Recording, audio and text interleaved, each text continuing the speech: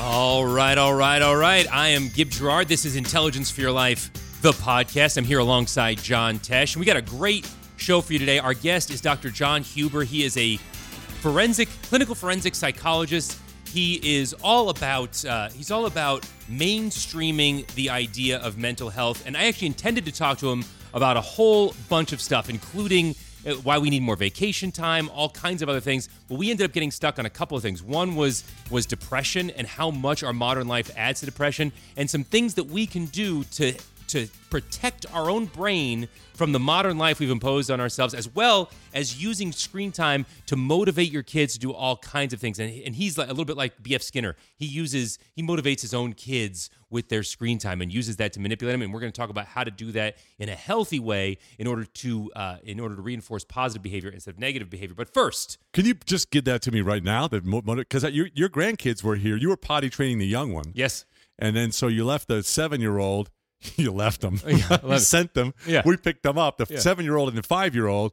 And I don't know how to do the screen time thing. I don't know what I'm supposed to do and I'm not supposed to do. So is the doctor going to tell me this? The doctor's going to tell you how to use, about how to do it. By the way, Gib did this interview, and you can hear it in just a minute. So stand by. But I have to know something. Well, yes. Before So we get to he's it. going to tell you how to use. He does it with his own kids. How to use the screen time and the addictive nature of screen time in order to reinforce positive behavior in your kids. So it's a positive reinforcement loop. That's what screen time does for us. That's what a lot of modern life does. Is it gives us our brains this natural positive feedback loop.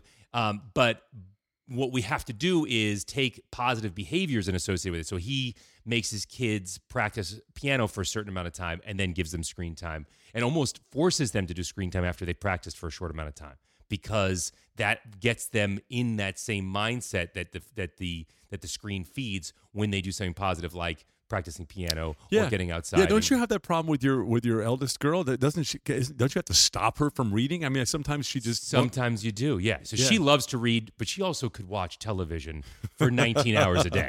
I mean, she could another one. She's like a junkie on Haight-Ashbury. She just needs another fix just to get through the next hour. Yeah. And part of it is because her school doesn't allow screen time. That's right. During the week. So on the weekends, she's like, no. I have been building up my tolerance all week. I'm ready for the hit parade. So are there some tips coming up here on what to do or how to tell if you're depressed and what to do if you're depressed and why you're getting depressed? Yes. Yeah. All kinds of stuff about why modern life is depressing us. But I'll give you the headline. Modern life is making it worse, huh? Yes, we don't get enough sunlight. That's another issue. Wow. So you need your vitamin D, and not just vitamin D from a supplement. We'll tell you why you need actual vitamin D from the sun. Because it helps with your neurotransmitters, and Dr. Huber will explain that. But first, yes, if you guys like this podcast, you like seeing us, hearing us talk and do shtick, come see us live. Check it out, teshmusic.com. We're going to be all over Florida throughout the month of November. So please come see us. Come see us do weird stuff. We do weird stuff. It's a variety act. So we're going to be fun. We'll be in Palm Beach Gardens. This tour starts on the 15th of November, Palm Beach Gardens. Then we're going to be at the Villages. That is a crazy senior 30,000 people community, and I'm sure you can get in there. Listen, these are 65-year-olds to 90-year-olds acting like 12-year-olds. So bring your kids. Parrot heads, a bunch of parrot heads. Right, and then Avon Park, Florida on the 17th, and then Fort Myers, Florida on the 18th. Yeah, so come see us live, teshmusic.com. And also you can hit us up at facebook.com/John Tesh. Let us know if you want us to come to your town, interact with the videos that we post, talk about the podcast. It's all happening right now at facebook.com/John Tesh. Also, if you have a guest that you want on the show, let us know. Tweet at you. Yeah, at Gib Gerard, GIBGERARD. Those are because we can call anybody. It's people they're dying to be on this show. That's the way phones work nowadays. You can literally dial any number. So that's it for as far as housekeeping goes. Also, if you want your pet to be featured on our Instagram, John Tesh _IFYL, it'll be pet of the week. There's a link to how to submit in the show notes. So go ahead and check that out. But without further ado, do you have something else you want to say? No, I'm excited about this interview. Here is our interview with Dr. John Huber. Dr. John Huber, thank you so much for being with us today. Thank you for having me on. All right, so first and foremost, I want to talk about your project of making mental health mainstream. Now, I'm a big fan of mental health in general, but can you tell me a little bit why that's important to you? Well, it's important to me, professionally, I have privileges at some medical hospitals, and for, the past 10 years or so, doctors write orders for me to go see patients, and the patients just blow up. I'm not crazy, and, it's not about being crazy. And the patients who come to me in my office, they already have accepted mental health as a reality, so they show up and there's no issue.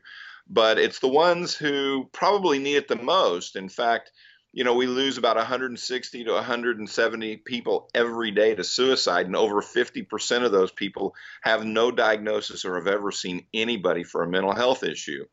And it's a scary thing because we get into talking about mental health and people freeze up and they're afraid, and there's cultural and historical issues associated with that. There's some cultures that believe if you have a mental health issue, your family has been cursed, and it's very difficult for people to, for example, get their kids married off if they believe that there's this spiritual curse against the family.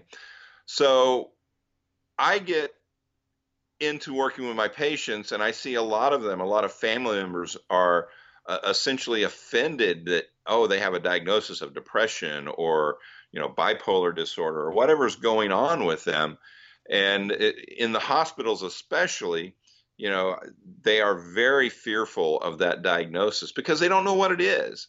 And it scares society in general. So when we look at something like childhood cancer, for example, in the early 80s, we had about a 15% survival rate in general for childhood cancers. And we started looking at what are the precursors, what are the prodromal things, the things that happen first that start indicating cancer's coming. And now today we have an 85% survival rate. So we switched that whole thing. Wow. But with mental health, we still don't know really. I mean, when I go and talk to families with somebody who at 16 or 18 or maybe even in their early 30s gets diagnosed with a mental health disorder, and, oh, well, they were a little eccentric, but they were normal. You couldn't tell the difference between them. And the fact is they weren't.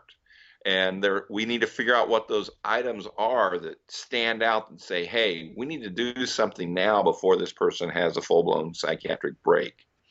And until we can talk about it, we're not going to be able to slow that progression down. So what is, okay, so you're saying you deal with these people who have a stigma about mental illness, yes, or even about just pursuing mental health in general. How do you actually go about erasing that stigma?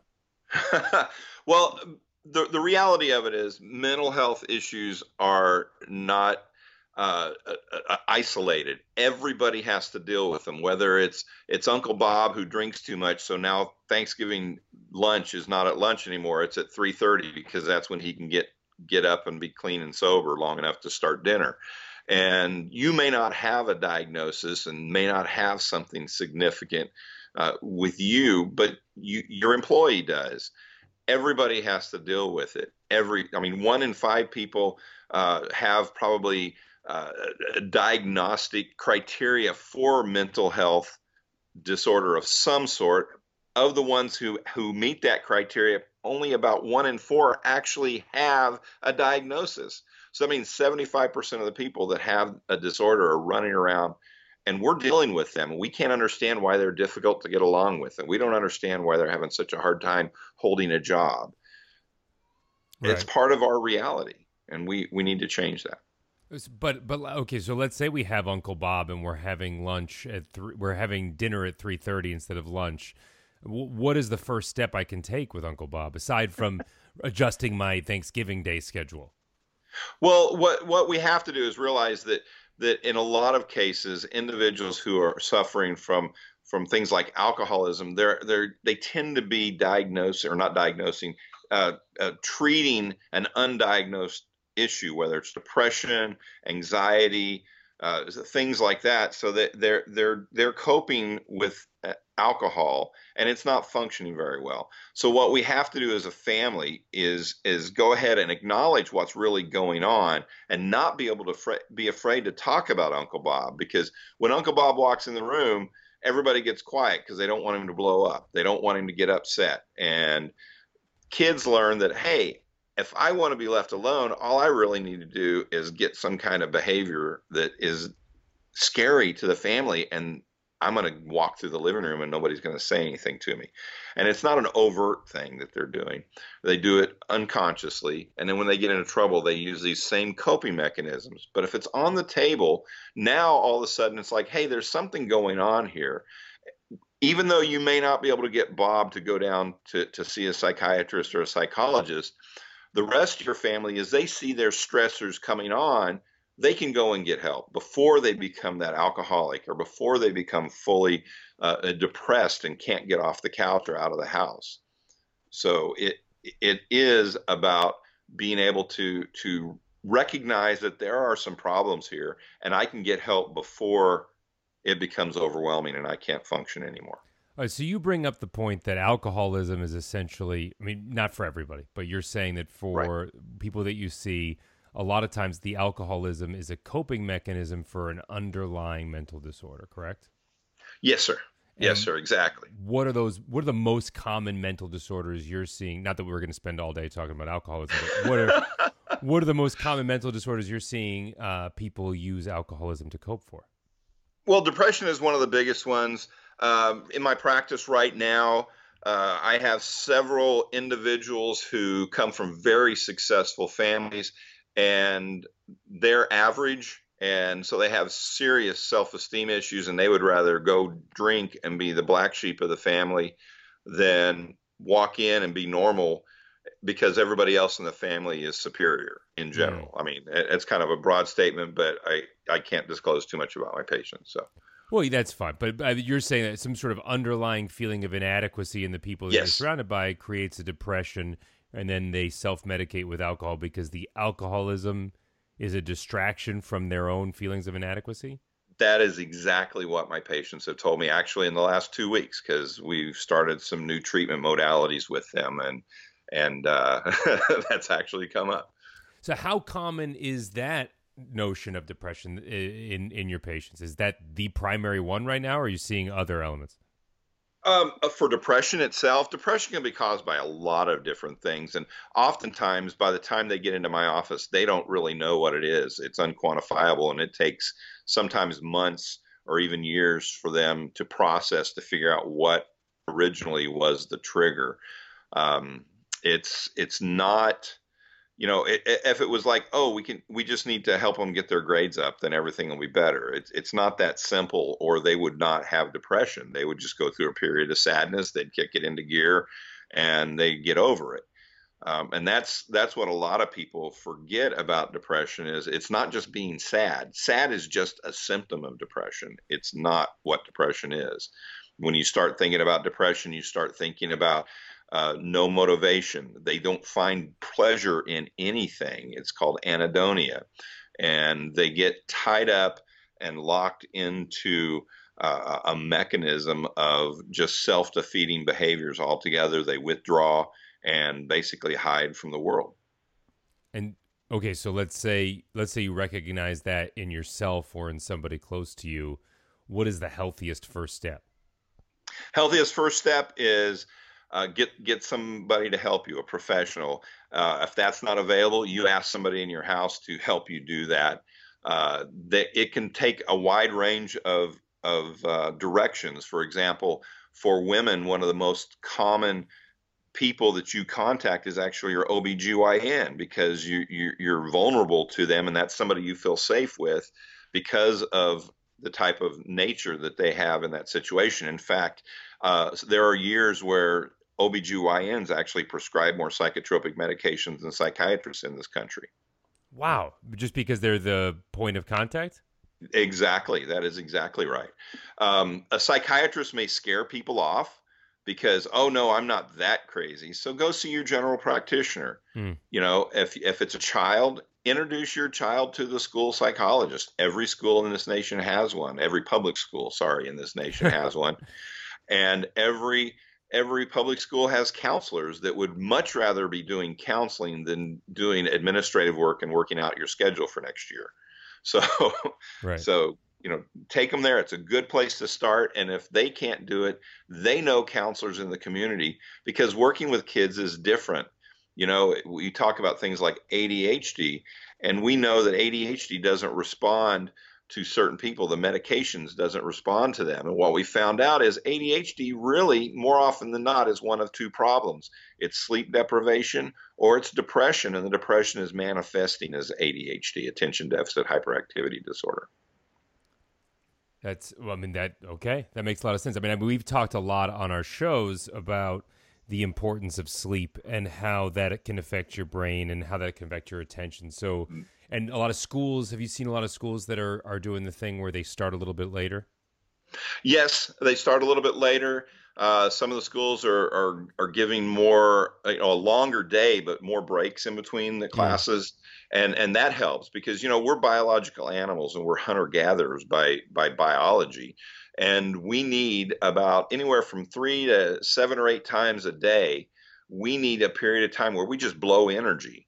And it's very difficult for us to sit still for a long period of time. And we're not talking about like an hour's worth of just running, but 5 to 15 minutes of just burning off energy and being active, get the blood flowing, reoxygenates your blood, and makes it so you can focus and attend now for a couple hours.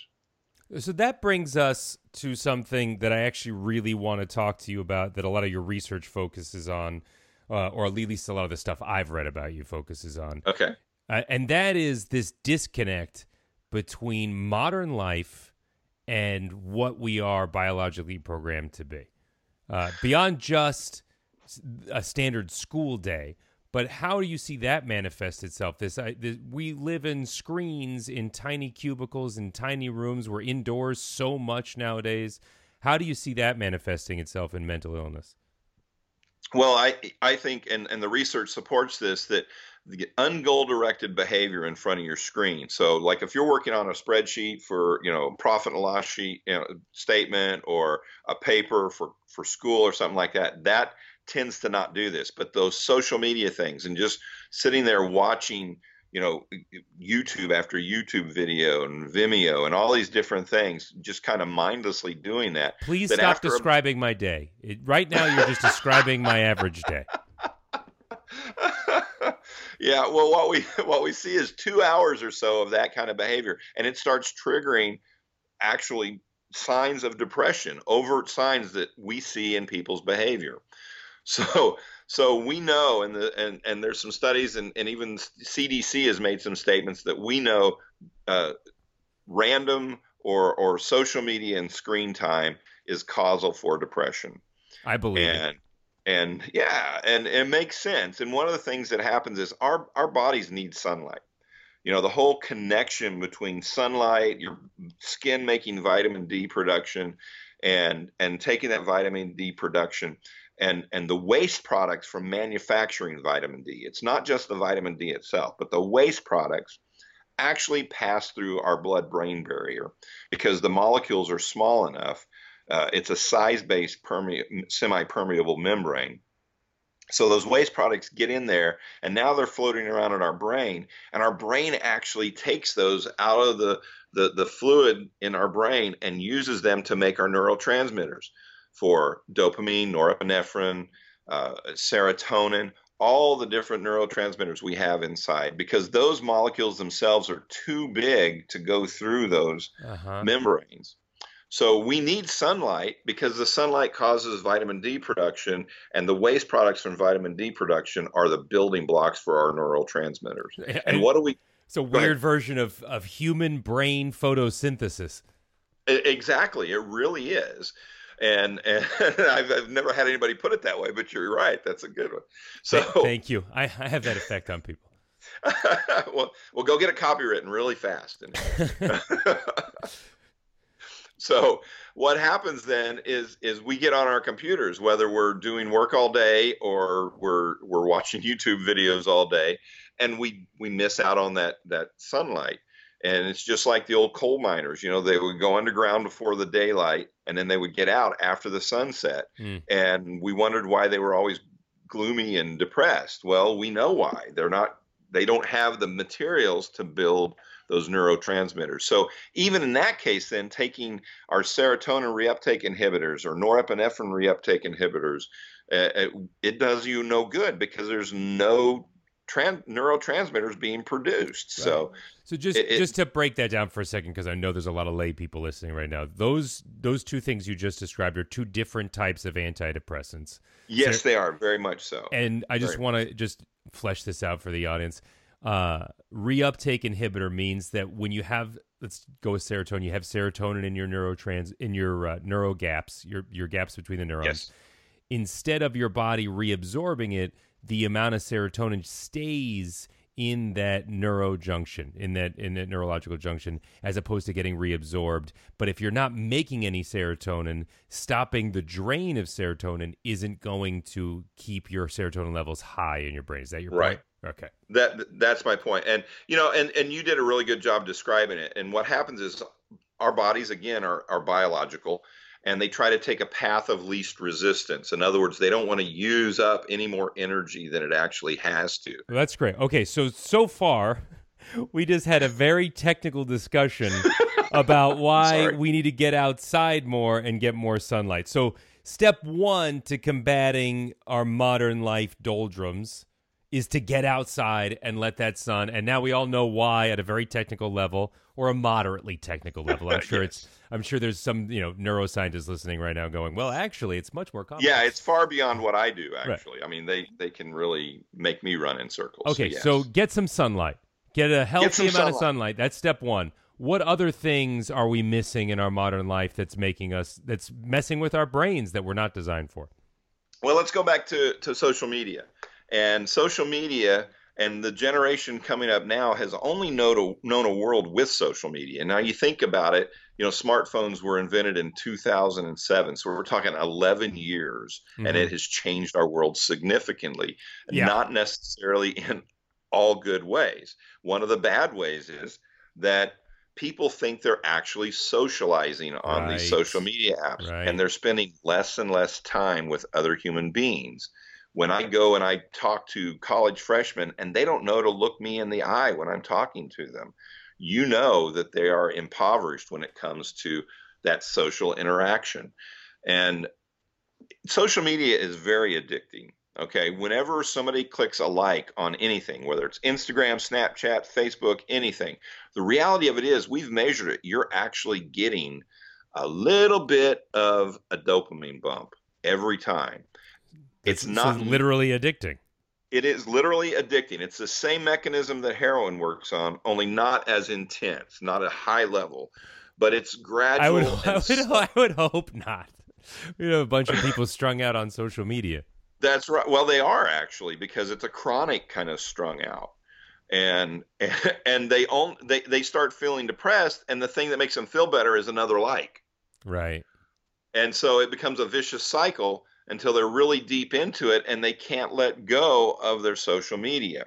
And think about it like this. When you see a friend walking down a hallway and they smile at you and you shake hands with them and you look at them in the eye and maybe you actually hug or whatever, you've got so many other neurotransmitters and sensory stimulation there that it is kind of completing that human experience. And when we do social media, it's very much like drinking a diet soda. You get a sweet taste in your mouth, your stomach gets filled up, and it satiates you for a moment, but there's absolutely no nutritional value in that at all. And eventually we become malnourished. Well, that's what social media is doing, but now it's an emotional malnourishment. So basically we're giving ourselves the saccharine equivalent of social interaction? Exactly. So it's not going anywhere. The largest companies in the world have a social media component to them. That's right. What can we start doing? I mean, how can we still be involved in these social media accounts? Because, like, for me, I don't go to my high school reunion anymore because I talk to my friends on social media that I would catch up with again if I went to a high school reunion.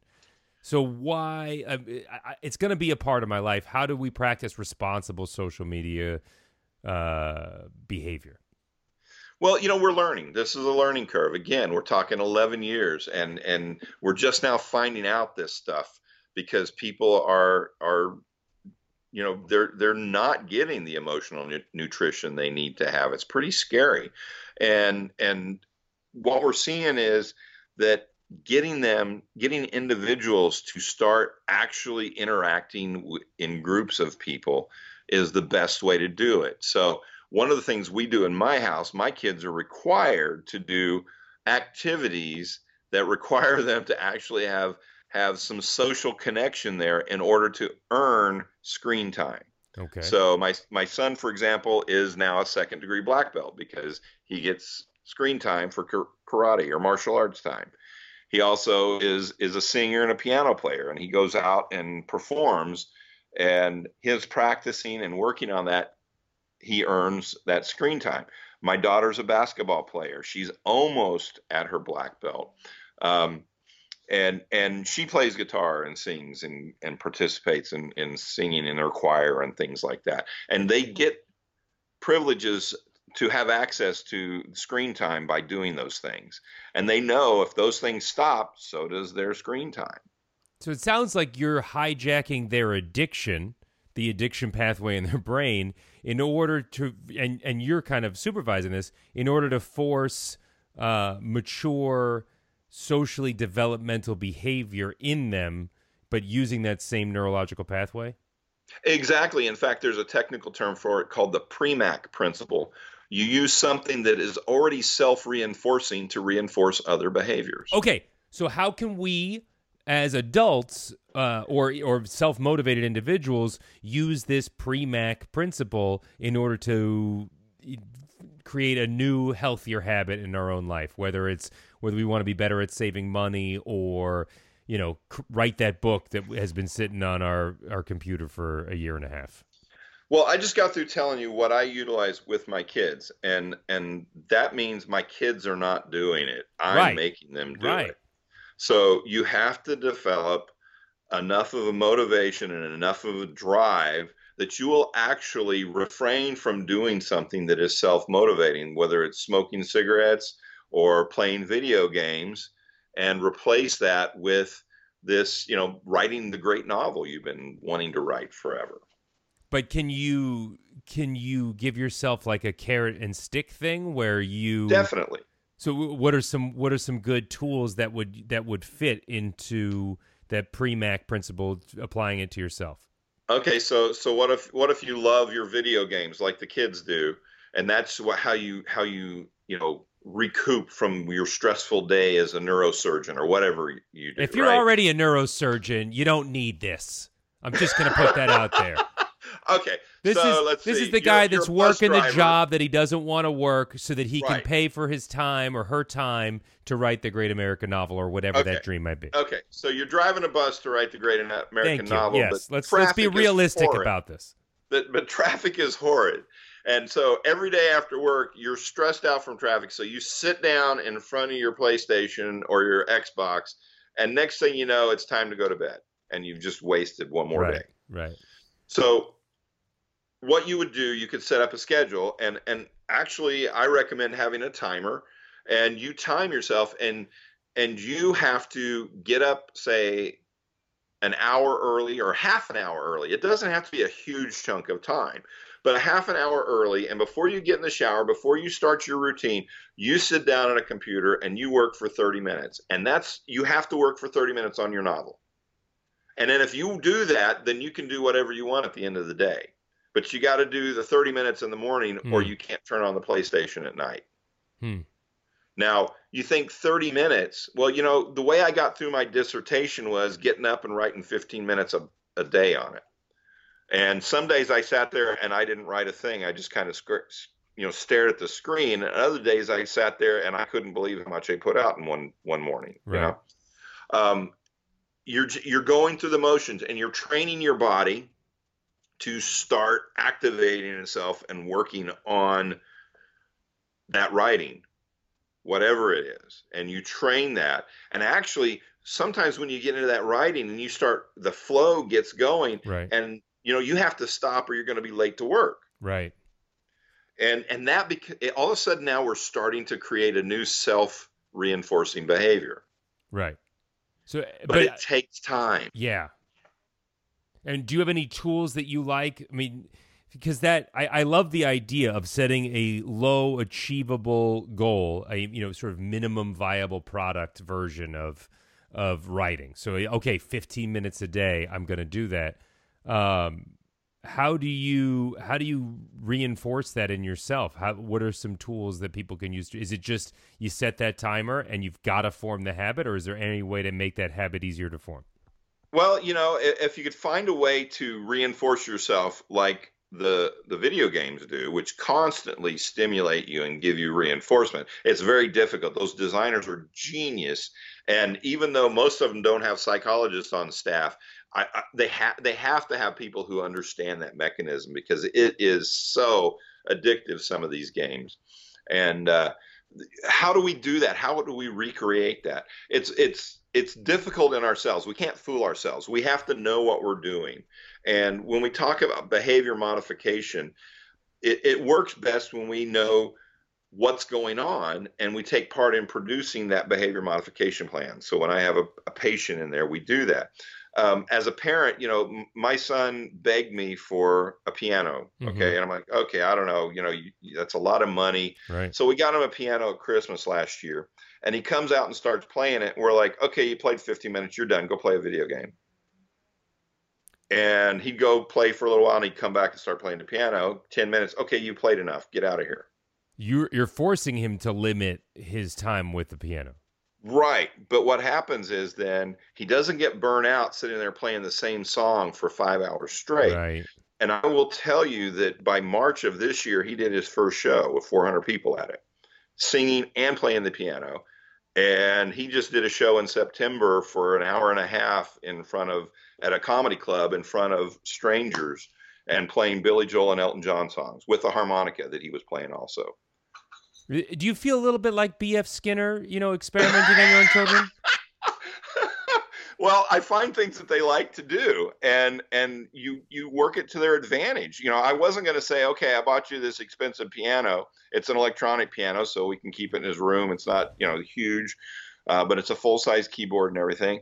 And we take something he has this desire to do, and we just set the environment up so he doesn't get burned out on it. Mm-hmm. And he made the choice to do that. I play guitar. I wanted him to play guitar. And when he was real little, he couldn't get his hands around it. So I bought him a bunch of blues harmonicas, and he was playing harmonica at 3. So.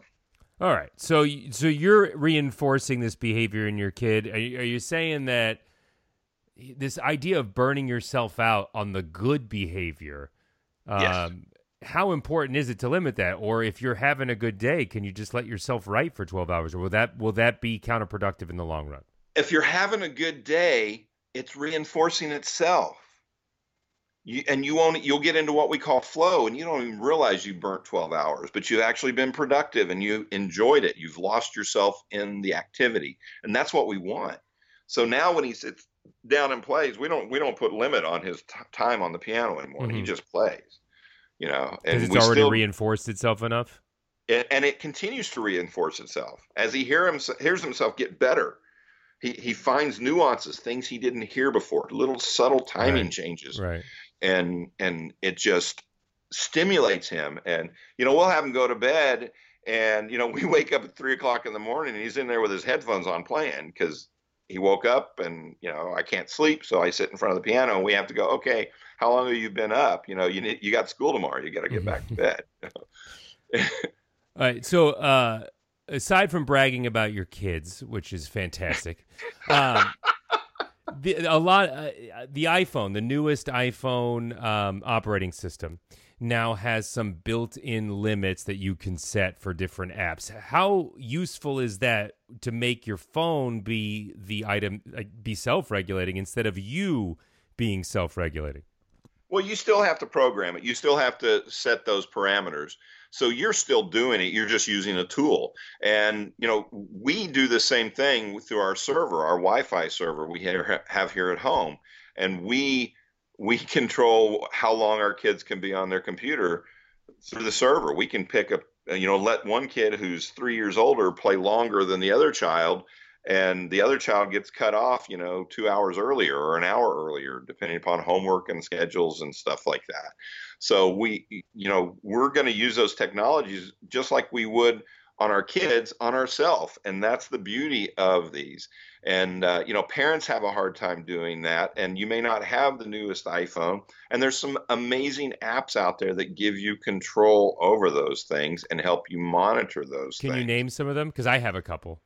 I go through a different list every time. One of them that I like is Bark. It's real informative. It tells parents what their kids are actually doing without necessarily telling exactly what the kids are saying. But hey, this is not a good app, and people have, lost personal information on it and stuff like that. So parents don't have to be on top of every little thing, and they can give their kids a little bit of privacy. Symantec has a program.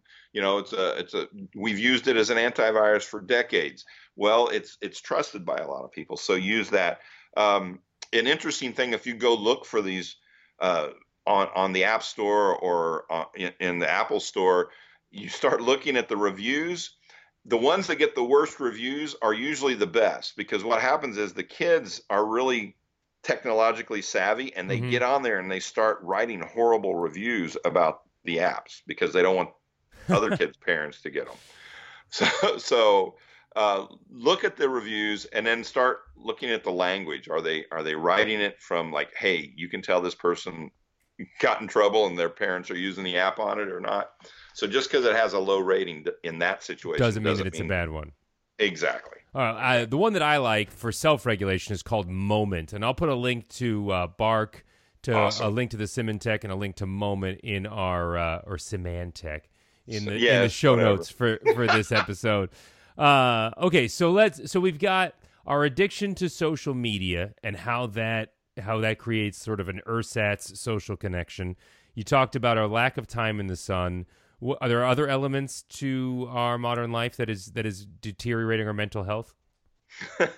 Wow, that's a big part of it right there. The other things, the more social we are, the better off we're going to be in all things being equal, which they're not. There are times and places for learning to be alone and enjoying being by yourself, and that's kind of a maturation kind of thing. You mature and you feel that you can be silent with yourself, enjoy your own thoughts. And we start talking about things like enlightenment and like that, and some people never get there. Some people never do and have great lives. So it's not essential for a great life, but it definitely is a sign that you're together. Now, if you enjoy being alone just because you hate people, that's not a good sign. Right. It's sort of antisocial reclusive behavior is not what we're talking about. How much does mindfulness meditation, that's sort of a very popular buzzword thing going on right now, how much does that play into what you're talking about? Well, it's a great way to do that. And I like, one of the things I found with my own experience with martial arts is it's a physical form of meditation, because I like to spend time in contemplation with myself, talking about, having discussions with myself about different things, life events, how I'm feeling about different things. But for me to sit down and meditate, I find very difficult. Focusing on one word or focusing on an image, a mandala. And I help my patients do it. I teach them how to do it. It's not really for me. It's kind of like progressive muscle relaxation. Doesn't really work for me. I like the stretching and letting your muscles relax that way. So I find that doing the katas or the yungs, the forms of martial arts where you're doing different kicks and punches in very specific order and with specific timing, I find that to be very meditative. And I get lost in my thoughts while I'm going through those motions, and I don't even think about the motions anymore because it's all part and parcel. There's an actual benefit to those weird guys I drive by at the park doing the Tai Chi stuff? Exactly. There is. And, I use, or I train in a specific type of martial arts that's taught in Korean. So my instructors are speaking, and I'm supposed to be learning Korean. I'm not going to say I have learned it, but, I'm almost a third degree at this point. and I still have a very difficult time. So it forces me to focus on being present in that situation. Like, the last 2 weeks I've had two new patients who tried to kill themselves with, one of them shot himself in the stomach, the other one shot himself in the face. And that's pretty disturbing and difficult to deal with on a day-to-day basis. But I go into martial arts and I'm able to clear my head and focus on the martial arts, and it allows me to relax and become centered again. And I can do my motivation that way, or my meditation that way. Sorry. Okay. So for people that are not as, I don't want to call it dedicated, but let's say not everybody's going to go out there right now and start doing this level of martial arts. So what can a normal person do? Well, expand yourself. Try yoga. Learn to play the guitar. Learn to play the piano, but do it right. Don't force yourself and browbeat yourself. Do it. You enjoy it. Let's do it for 15 minutes. Stop. There's 24 hours in the day. You don't have to do it 2 hours straight. Do 15 minutes now. A couple hours later, do 15 minutes more, and do the same stuff over and over and over. Drill and practice is the tenets of all our memory and our learning. And it's one of the things that we have stepped away from in society, is that drill and practice. Because why should I do this when it's on my computer? But your brain likes that, and it reinforces itself. I mean, this is just one of like 100 things that we need to be doing to counter the ridiculousness that is our modern life. Like, everything's supposed to be perfect right now, but our bodies and minds are going, this is not what we were meant for. Right. Exactly. Go back to the basics. We're an animal. And, when are animals the best? When they're out there doing what animals doing, eating, running, hunting, chasing after each other, horsing around, so to speak.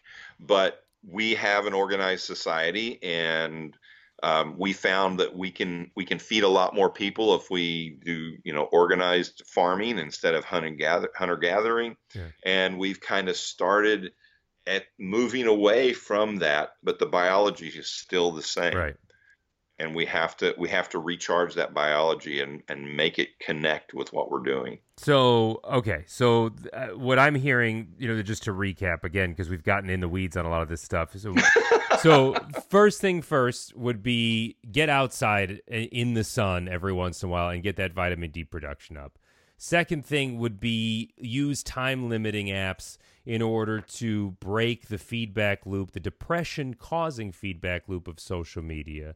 Yes. The other thing would be to hijack parts of your brain to reinforce socially positive behaviors that allow us to be mindful of our body and brain, whether that's through Tai Chi, martial arts, yoga, or mindfulness soccer, meditation. Whatever it is that gets you into your body. So any kind of, even weightlifting. That weightlifting was what I was going to say next. Yeah. That's what I used to use till I broke my shoulder, and then I couldn't do that, and that's how I found martial arts. Okay. So now with those as a kind of a starting place, I want to shift gears for a second here and talk about some of the behavior that social media has reinforced that is, I think, most disturbing, especially across the generation gap. So we see these things go on online, and they go viral. These challenges, these trends, where ridiculous behavior is reinforced by that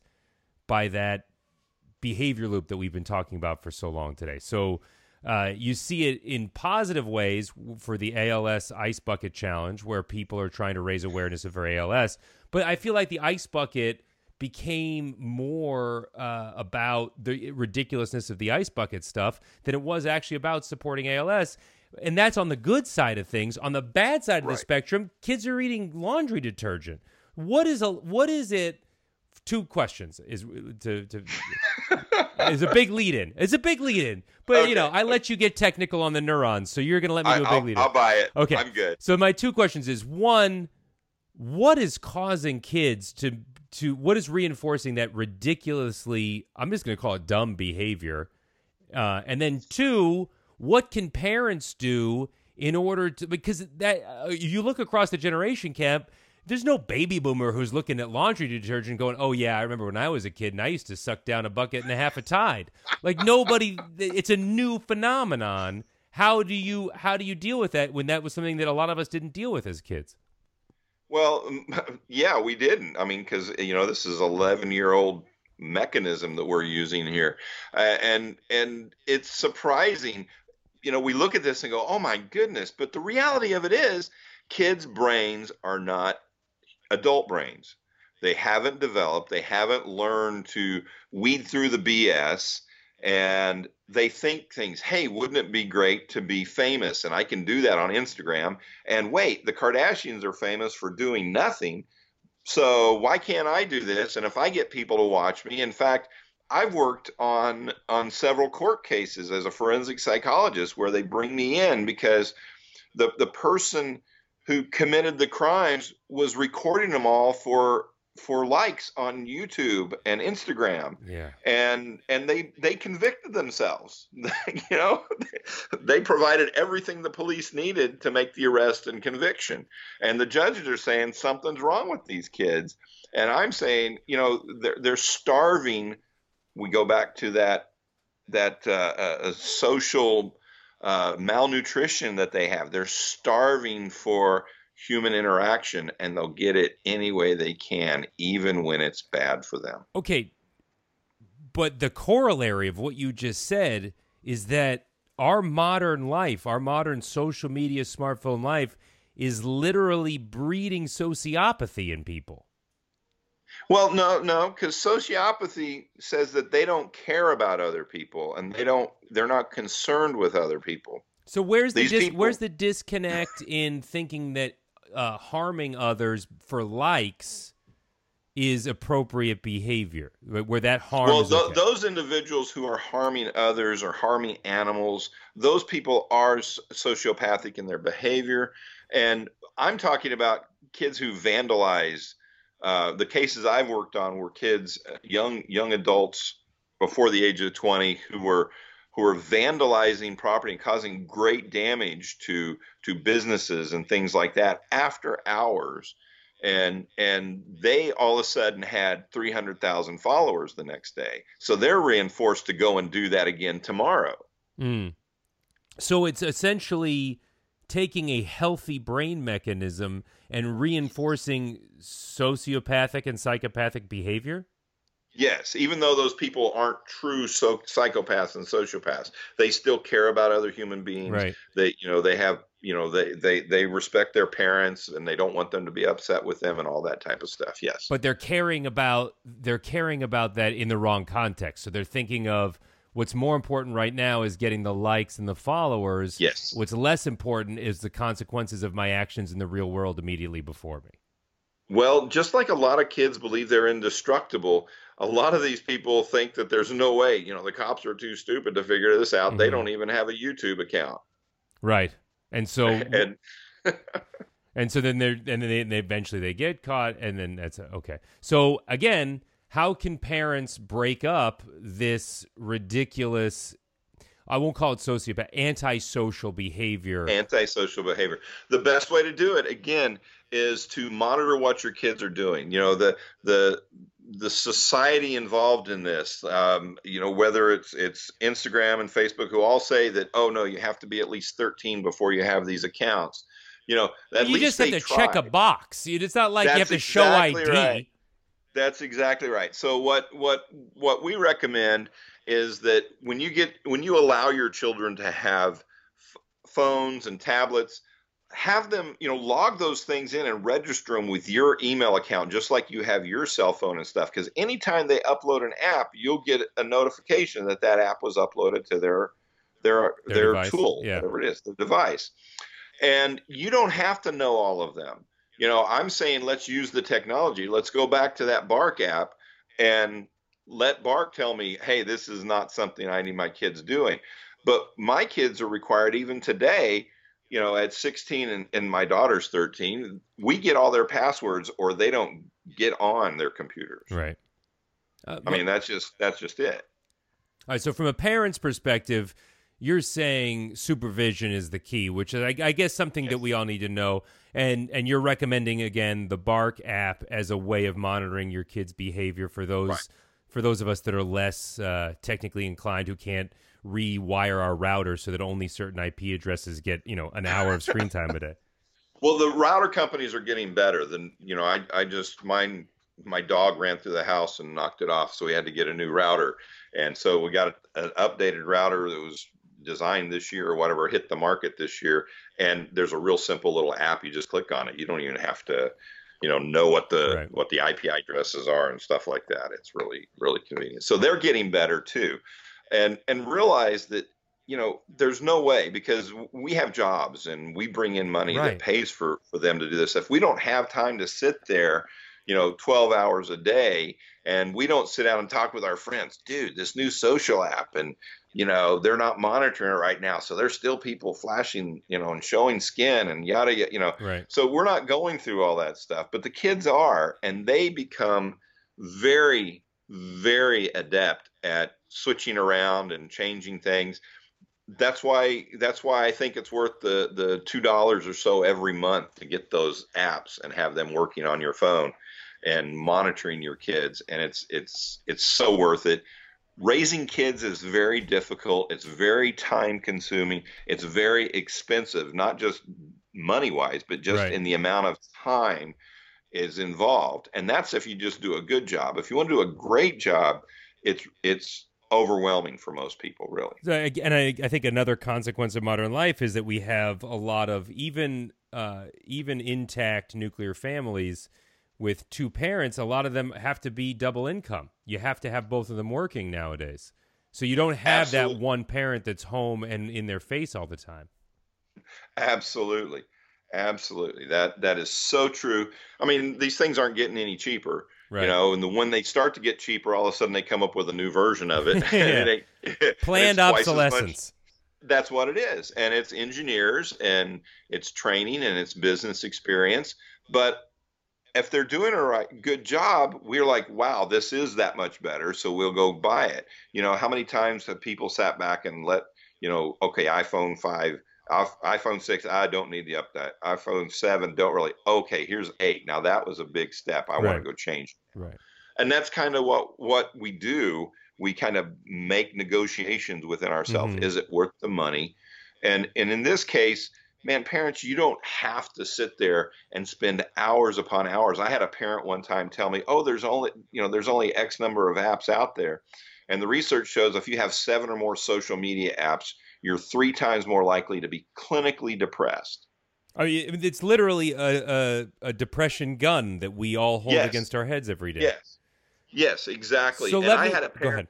I had a parent say, "Oh, there aren't that many out there." And I pulled up my phone, went to the store, the app store, and I showed them within 30 seconds about 300 social media apps. Right. And they were floored. They couldn't believe it. Right. And there's no way we can keep up with that. And you don't know what the next one that's going to be is. Okay, so that's right. Here is the $1 million question for parents right now. And I had no intention of talking to you simply about technological parenting today, but we're on this, and I want your expert opinion. And it's this: what about the screen-free environments especially for children under 10? Where are we going to be? There's a balance, right? On the one side, you think, okay, these screens are killing us. Let's keep them out of our kids' lives as long as possible. Let their brains develop as much as possible. But on the other side is these screens aren't going anywhere in modern life. They need the time in order to be up to speed so they don't get left behind in the workforce. So what do you think about the screen-free concept and how that's going to develop them into social interactions going forward? Well, the thing I always talk about is moderation. Too much of anything is a bad thing. Too much oxygen with a new baby causes blindness. Too much water and you drown. But if you don't have enough water, you dehydrate and die. So you got to come up with a balance that you're willing to deal with. When I have, 2 and 3 year old kids who come into my office and I've got my magazines out there, like everybody does in the doctor's waiting room, and I see a kid trying to swipe instead of turn the page, that kid has been exposed to too many screens. You think? Okay. Yeah, and I see it more often than I don't, which is pretty sad. Yeah, that is sad. And so, and as a clinician, how are you combating that? I mean, I heard as a parent, but as a clinician, how are you combating that? Education. Go back to the whole destigmatization of mental health. The best way to do it is to talk about it, share it, and learn about it. So I share it and with the parents, and I share it with the kids. And, it's just like when I have a 13-year-old girl come in and says she wants to be pregnant so she can have a baby that'll love them forever.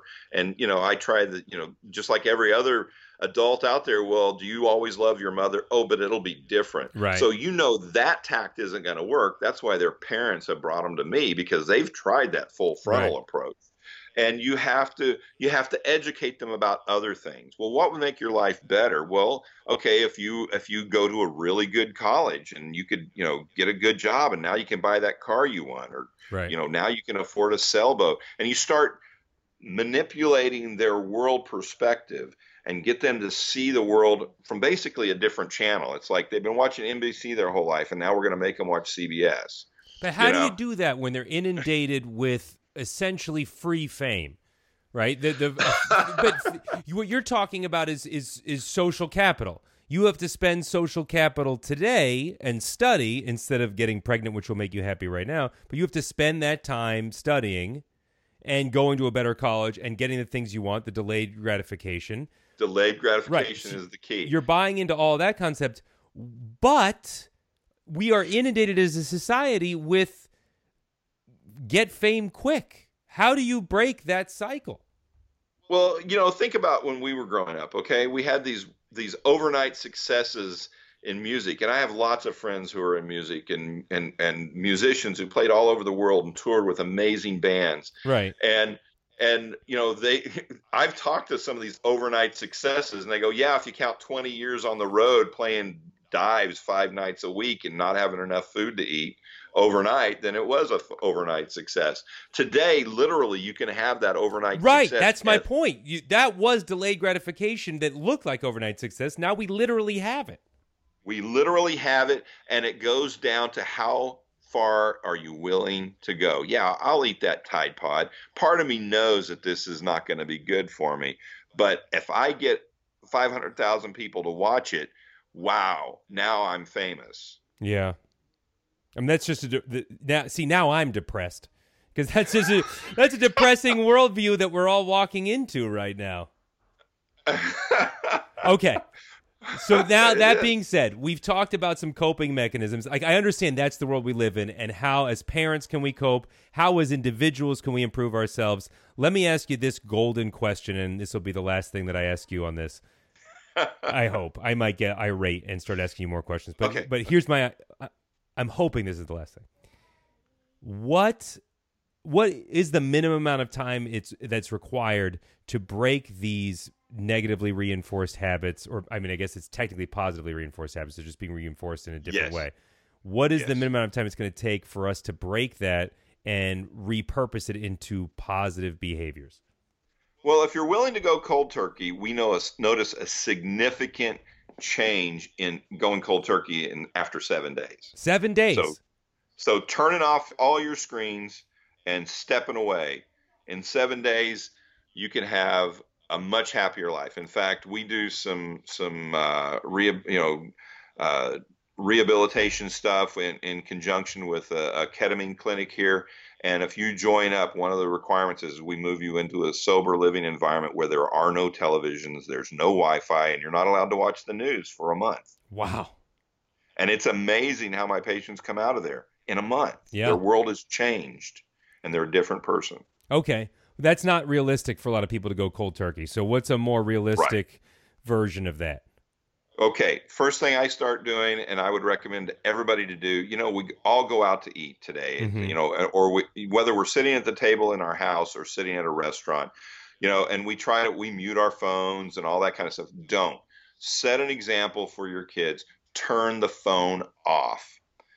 You're only going to be there for less than an hour. Turn the phone off. That tells you and the people around you some important things. First of all, it says, yeah, I know I've got this phone and I know I've got my business and all that, but you're important enough for me to wait an hour. Mm-hmm. And that starts sending unspoken words of care, and it helps create this atmosphere. And then you turn around and you ask your kids, well, I turn mine off and I make a living with this thing. Turn yours off. Right. Okay. And start there. Start with 1 hour a day, dinner time. But now you have to actually do something else. You all have to sit down together and have dinner together. Oh my goodness. And look at each other. Well, I've deleted a bunch of the social media apps from my phone for this reason. I want social media is how we connect with our audience. Social media is great. It's how I connect with people. But what I found that I was using my phone for passive checking of it. In other words, I had a second of downtime, and so my phone would come out and I would mindlessly look at my phone. So by deleting the apps, I now have to have an intentional decision in order to check them, and that has made a huge difference. In fact, when I delete the app, for a couple of days, a couple of weeks, I mean, I'm like ghost going for it. I'm opening my phone, starting to swipe, trying to find the app, and until I realize, oh, I don't do that anymore. I don't have that app on my phone anymore. And that is one of the scariest things, is that my brain still wants it. Yeah. Well, I dropped off Facebook for 8 weeks this summer. And it was crazy because I do a couple television shows, and that's how the producers would get a hold of me, through Facebook Messenger. Which reminds me, if people want to follow up with you, how can they follow up with you on social media? It's mainstreammentalhealth.org. Probably the easiest way to do it is to go to drpsycho.org. drpsycho.org. Yeah, drpsycho.org. What great branding. Unbelievable branding. I want to say one last thing before I let you go, because I've kept you longer than I said I would. Take me through one of your typical days. How do you remain productive in the face of all of the ways that you have to deal with this? Man, yesterday I had my first radio interview at 6:50 in the morning. I did that, and then I jumped. I got up about 6 o'clock, had a cup of coffee, did the interview. The next one was at 7:15.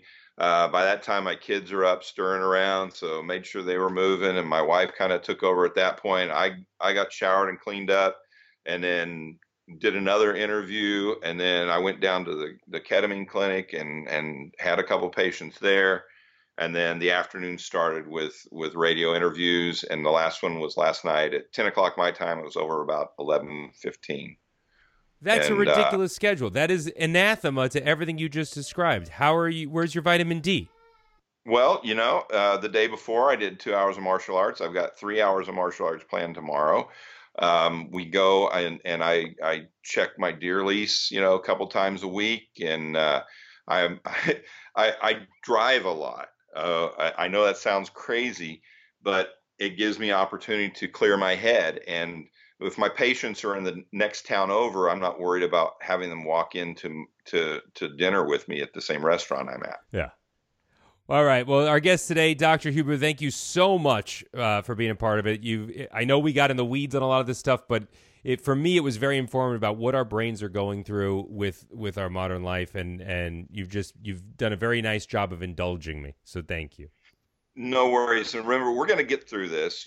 We survived Elvis. We'll get through this. It's just a matter of time. Yeah, all that hip shaking really ruins society way more than social media. Well, they thought so. All right. Thank you again. Thank you. Thank you guys so much for listening. That's it for our show today. If you like Intelligence for Your Life, the podcast, please go ahead and rate, comment, and subscribe on iTunes, Stitcher, or wherever you get your podcast. It helps us out a lot. If you don't like the show, I've said this before. Don't even put that in their head. Don't manifest. Why are you even listening don't at this manifest point? that. I agree. All right. Hey, listen, I have a question for you. A personal question, though. Do you have the good doctor's cell phone number, or you have his email? Oh, right? I got ways of getting a hold So do you of him. think maybe if I don't go into his office, do you think maybe I could just, because Skype psychology is a thing now. Yeah, I'm sure you could get a hold of him. Yeah. I'll put a link to his website in the show notes. You can click on that. I'm feeling a little down, and I want to talk about the vitamin D thing. I mean, he gets into he deals with some serious addiction stuff. So on his regular practice, perfect for me. I don't know that like the methadone clinics where he's we had a friend who was a forensic psychologist, Steve. I can't remember his last name, but Connie and Ariel knew him really well, and he was actually involved in I think it was the Long Island Lolita. Lulian? No. We'll think about it. But anyway, was involved in a lot of criminal cases, right? And one of the guys that he was evaluating came back to the psychologist's office and shot a bunch of people. Oh yeah, and he died. Yeah, the clinical psychologist thing is forensic psychologist working with the police. It's a real dangerous. Not to sorry. Yeah, that's a real downer, man. Sorry What the about that. heck? Yeah. But I wanted to talk to him because I think he's probably doing some serious stuff. He is. Know? And if you want to follow up, again, all of the links to his websites and all of the apps that we talked about are listed in the show notes for monitoring your kids' cell phone use. So you can go ahead and click down there and take a look. Again, if you want to get a hold of us, I am Gib Gerard. It is facebook.com/Gib Gerard or @Gib Gerard on Instagram and Twitter. You can get a hold of me there. John is right here, John Tesh, facebook.com/John Tesh or @John Tesh on Twitter. Yeah, if you want the best health tips and encouraging tips, sign up for Connie Selica's Twitter feed, @Connie Selica. That's @Connie Selica on Twitter. Great health tips from our Intelligence for Your Health host. And also, if you go to Tesh.com, you can sign up for our newsletter where we will update you about your upcoming book, John. Yes. We can update you about future guests on the podcast, all kinds of things. So, again, Tesh.com, facebook.com/John Tesh, @Connie Selica, @Gib. Just as a whole plethora of stuff. Go ahead and click.